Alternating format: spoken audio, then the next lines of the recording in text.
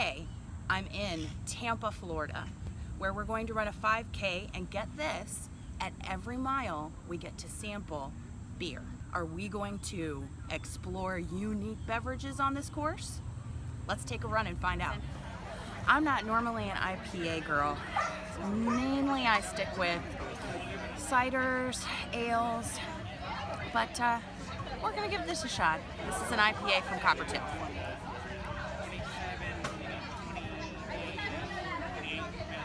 It's definitely super light, but you can definitely tell that there's IPA to this. It is very bitter at the finish, and I get hints of banana, so yeah. Is it necessarily for me? Is it gonna turn me into an IPA girl?